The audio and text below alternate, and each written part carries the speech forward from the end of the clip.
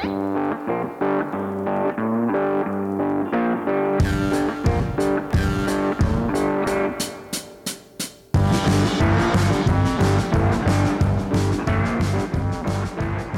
and welcome to Reasoning Through the Bible. My name's Glenn and this is Steve. Today we're starting the book of Nehemiah in the Old Testament. And a little bit about our ministry before we just jump in. If you're listening to our verse-by-verse Bible studies, this is the main thrust of what we do. We also do some topical studies. We do some Q&A periodically. We spend the majority of our time just starting at chapter 1, verse 1 and going through the Word of God. As we go along, we explain some text and explain some questions, introduce some theology and some answers to critics and people like that. We would encourage you to look at our website, reasoningthroughthebible.com. And on there, you'll find that we have resources. We have all of our lessons. We have lesson plans that people in churches can follow along with. So if you're a pastor or church leader and need teaching materials, we offer that free of charge off of our website. They correspond to what we're teaching here in these podcasts. So for teacher training materials, you can listen to our podcast and you can also follow along with the lesson plans and teach a pretty good Bible lesson in your small group or your church.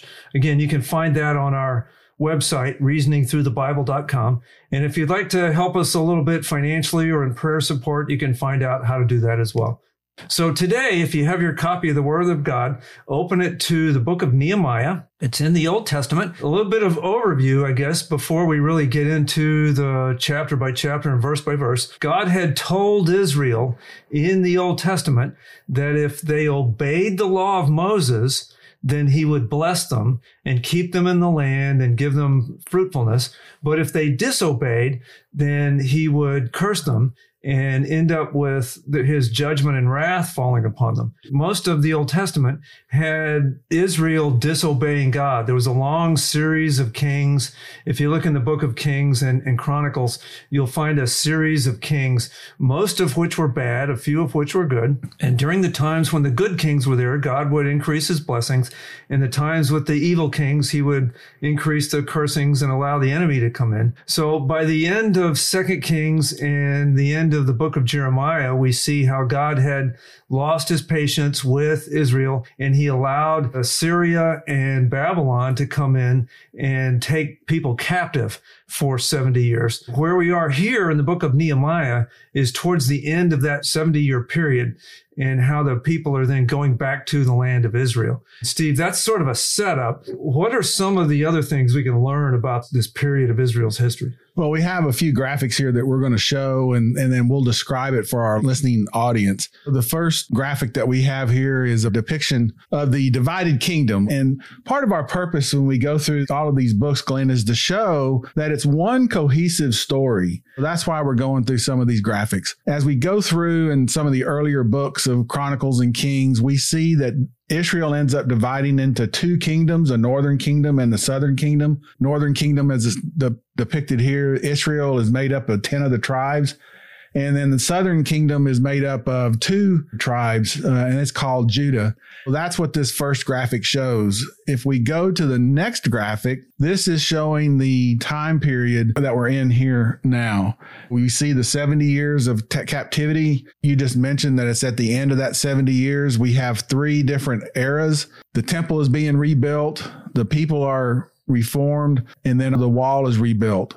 The temple being rebuilt is done by somebody by the name of Zerubbabel. And then in the book of Ezra, we see that the people are reformed. And then Nehemiah, what we're going to be talking about, is describing the walls of Jerusalem themselves being rebuilt. And then we have that 400 years between the Old and the New Testament that is referred. When you say the people were reformed under Ezra, you mean the people returned to the land there? Right. They have a new spirit. It's the remnant ones that come back, and they are there to rebuild the temple. And Ezra is describing that time of when they're rebuilding the temple period. And if I remember correct, there was more than one time when they started to rebuild the temple, correct? Correct. It was started during the period of Zerubbabel, and then it was interrupted, and then it was restarted again during the time of Ezra. And we find that explanation in the book of Ezra. Right. And you'll see that 57-year gap there that's showing on the graphic between the temple starting to be rebuilt and then with Ezra. And then the next graphic that we have showing the statue coming out of Daniel, we see the head of gold, the arms of silver, and the thighs and the abdomen of bronze and the feet of iron that describe the different kingdoms that come along. So you have the Babylonian, the Medo-Persian, then the Greek and the Roman. The northern kingdom of Israel that we showed a while ago, it had been taken over by the Assyrians back in the 722, I think it was. And then in 586 BC, Babylon came in and destroyed Jerusalem and took the southern kingdom. And Daniel was part of that captivity of the southern kingdom that was taken back. We're just showing this to, again, depict that Scripture itself is one cohesive story that all fits together. So in this graphic, the statue there and the various 4 or 5 kingdoms there comes out of some very clear prophecies in the book of Daniel. And they're so accurate that the secular history very vigorously supports these things and what happened. Daniel predicted these things and they came about over a period of years in secular history. And then the last graphic that we have goes into just a little bit more detail. The people on the video can pause it and look at it, but it just has the different time frames that we've talked about. The first one there with, again, 722 BC when Assyria takes Israel into captivity, and then 586 BC when Babylon takes Judah into captivity, the southern tribe. And then you'll see here the different prophets that are named in Scripture and what time frame that they are. Some of them are during the 70 years of captivity. Some are at the very end. And then at the very bottom there in 444 BC, we see Nehemiah returns. That's the time frame that we're going to be talking about dealing with the book of Nehemiah. So from a big picture, just to make sure everybody has this in their minds, there's the period where the king started, and there was a long series of kings in Israel. Towards the end of those kings, Assyria and Babylon came and conquered the land of Israel and took the people captive for a period of 70 years. The reason for this was that Israel had disobeyed. They had disobeyed the law of Moses. And specifically, one of the laws of Moses was that the people of Israel were supposed to let the land rest. Every 7th year, they were supposed to not cultivate the land. They were supposed to let the crops lay fallow. That would help the soil get regenerated and not get depleted. Well, Israel didn't do that, and they didn't take the Sabbath years. And after 490 of them, God said, okay, the land's going to get its rest. The 70 years was specifically designed by God to let the land rest because Israel had disobeyed and not following the Sabbath years in the land rest. The other reason was because Israel had been so grossly immersed in idol worship that a series of prophets had come and told Israel, you need to stop this. And they wouldn't. They just kept on worshiping idols and got further and further away from the true God, Yahweh. And we see that description in Jeremiah as to why they were taken off. In the beginning of Daniel, that's how Daniel starts out in the beginning chapters. It says, while he was reading Jeremiah, he comes to the realization that, hey, this 70 years captivity is almost over with. So once again, all of these books fit together and they're one cohesive story. Yes, one cohesive story. So in the end of 2 Kings and the end of Jeremiah, we see Babylon coming in and taking over Israel.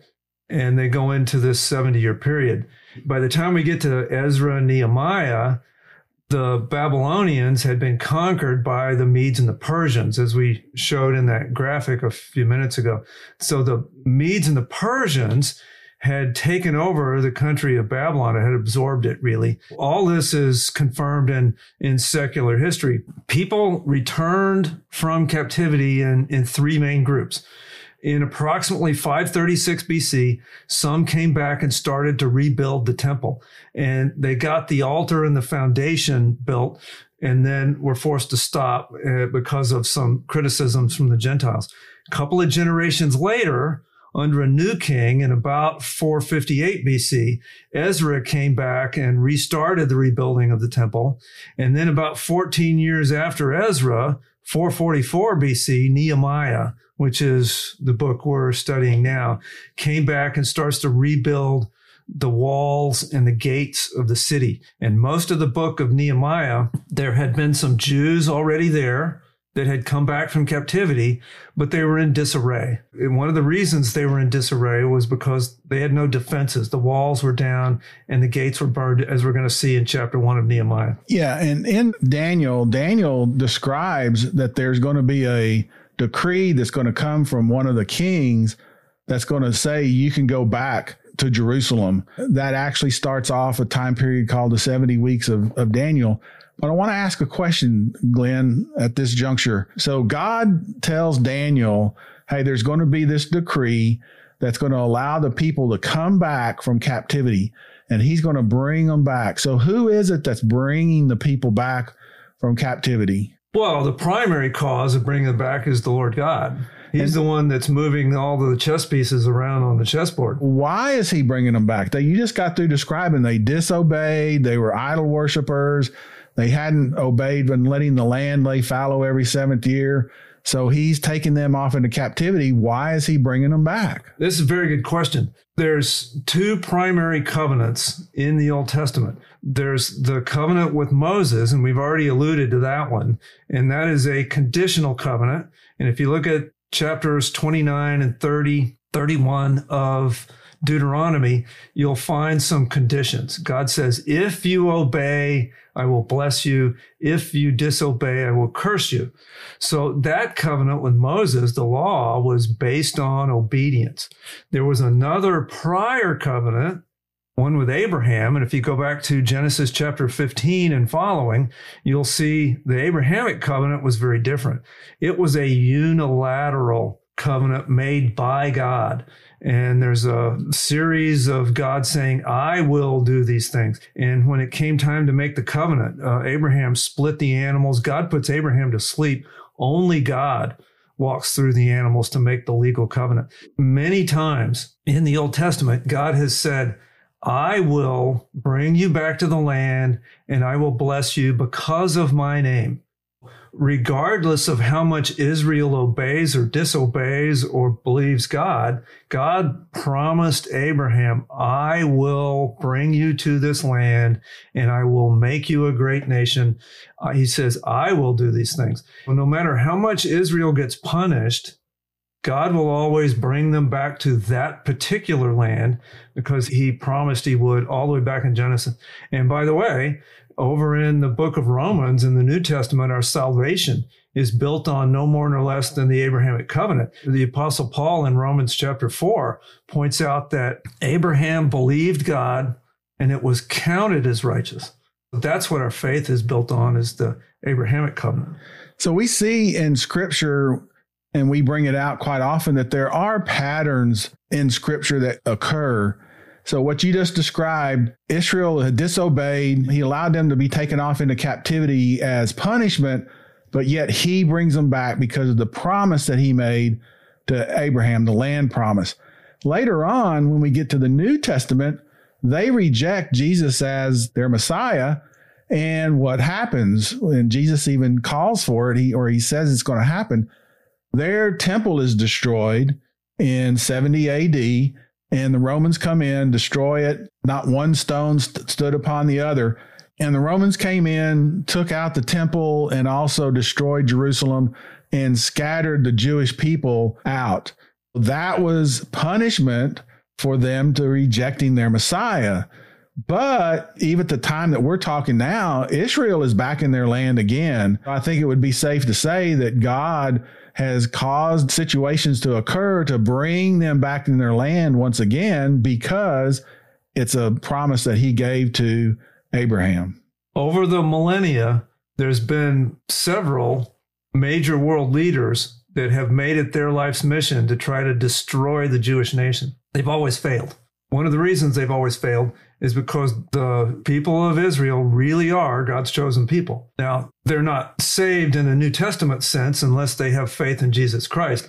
But God made a unilateral promise to Abraham. He repeated it to Isaac. He repeated it to Jacob.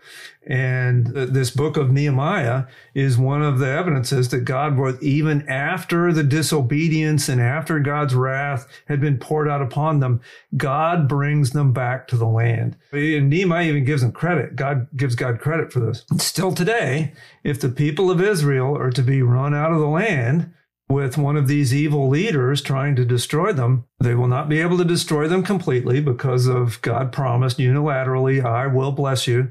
And secondly, they will always be brought back to the land because God promised them, I will bring you there and it's your land forever. Everlasting covenant, he says. So with this, by the time we get to Nehemiah, we have the people moving back into the land and there's these moving of nations. Some support for this comes from secular history, and several things that we find in our Bibles are proven outside of the Bible with secular history, namely like King Manasseh of Israel, which was one of the last kings before the captivity. He is mentioned specifically in some of the archaeological items that have been discovered. Israel's being taken captive. That's another one that's shown in secular history. How Cyrus conquered Babylon and then returned the people to their original state. When Babylon came in, they believed in displacing these people groups. Hence, they were the people of Israel and other nations were taken away from their lands. Well, that was the Babylonians. When the Medo-Persian Empire comes in and absorbs Babylon, King Cyrus, he had a different view, send all these people back. So it just so happens that these kings had these viewpoints that aligned with God's purposes. What a coincidence. Yes. Well, it's not a coincidence at all. It's God moving the pieces around on the chessboard. So some of the documents that you might want, if you're of a mind to do the research, in the British Museum, there's a couple of objects that you might want to look up that mention some of these things. One of which is called the Esarhaddon cylinder, and there's another one called the Cyrus cylinder. Those are in the British Museum, and they document some of these movements of the people groups of Israel and what happened that's corroborated here in Nehemiah and in Ezra. With that, we have some more in Nehemiah 1:1. Talks about, it says here, the words of Nehemiah, the son of Hakaliah. It happened in the month of Kislev in the 20th year while I was in Susa, the capital. Now that's Nehemiah 1:1. That also gives us historical corroboration simply because Susa, the capital, or some of the translations translate it Shushan, was indeed the winter capital of the Medo-Persian kings. In the winter, they would pick up the royal court and go to a place that the weather was better, namely Susa or Shushan. And the Hebrew month of Kislev falls in late November and into December. So the fact that it says in Nehemiah 1:1 that in the winter month of Kislev, he was in Susa with the king, that aligns with this secular history. So throughout the Bible, we have these incidental details that provide a spookily accurate historical record of what happens to the people of Israel and the nation. So we say all that just to say this: we can trust our Bibles. This is history book. It's not some sort of just made up religious myth. It falls into accurate history. Once again, these incidental details align up with the Bible. Next, if we look at this man, Nehemiah, what are we going to know about this man, Nehemiah, and his character and what he's like? What are we going to find, Steve, as we look at this man, Nehemiah? Well, we're going to see him akin to other figures like Daniel, that he has a burden for his homeland and he has a burden for Jerusalem. And when he goes to God, Yahweh, in order to petition for them to go back, he acknowledges that the nation of Israel has sinned and has gone away from God. And in his prayer to God, he acknowledges all of that. We see that with Daniel. We see that with other prophets when they go to God. We saw it with Moses whenever he went and worked with God. We see his heart that, number one, he has a burden for his own people and for his homeland, but he also has a burden to be a worshiper of God, and that he is a worshiper of God, and he treats God with honor and respect and acknowledges that he is the creator of the world and that God can bring about things to take the people and allow them to go back and rebuild the city of Jerusalem. We're going to see this man, Nehemiah, is an incredible man, and he accomplishes an incredible task. What we see here, when I look at the man, Nehemiah, I see a man that has a singular purpose: rebuild the walls and the gates. That's his singular purpose. And then after that, he moves on to helping the people get organized. But he is a man with a mission. He has a singular purpose, and he would not be distracted. There's several times in here where the enemy tries to distract him, and he would not be distracted. He has a singular focus on accomplishing this mission. He motivated a group of discouraged Israelites to accomplish great things.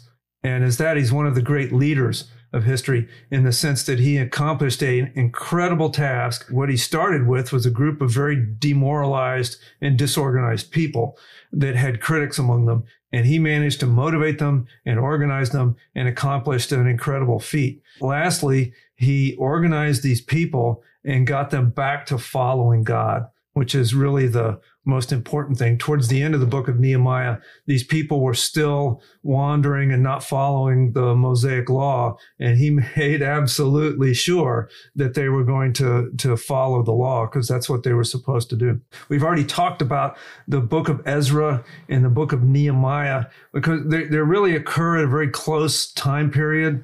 In the Hebrew Bible, they're one book. A lot of scholars believe that they were written by the same person or compiled by the same person. If we look at Nehemiah, a lot of it is written in first person. It talks about, I did this, and here's what I did. We also have, I think it's 9 prayers that he had. So we have the private prayers of this man that were written in first person. Amazing look into an amazing man. From a big picture, this is towards the end of the Babylonian captivity.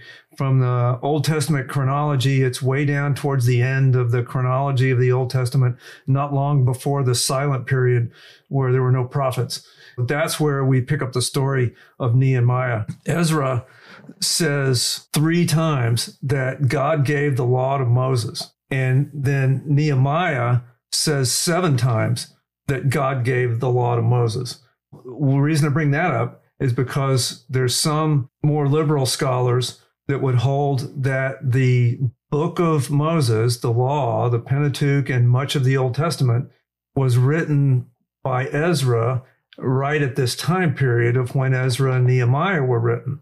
Liberal scholarship has held for a couple of hundred years now that the law, that Moses was an invention, and that the whole story of the Exodus was a religious myth, and it was put together probably from, at least so they say, from some old religious stories and compiled into a religious story by Ezra.